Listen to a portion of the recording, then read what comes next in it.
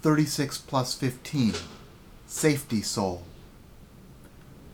I went to Brown, and I've learned that Brown is not a safety soul.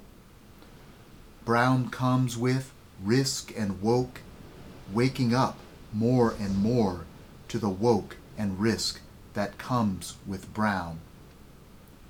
An Asian American studies prof once told me that being brown would make me a bridge. He was right, but it meant getting stepped on left and right. A bridge doesn't belong to any side, really. It's just in the middle, connecting one side to the other side.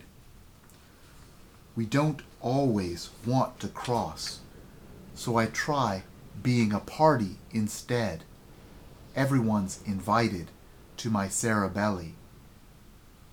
I end up cleaning my guest house quite frequently. I give my guests a piece of me and take a little piece of them. I am in pieces a movable feast. Everyone's like this. It's how we know our home. We just feel it when everyone's here and we're all okay. I guess Brown is a safety soul after all.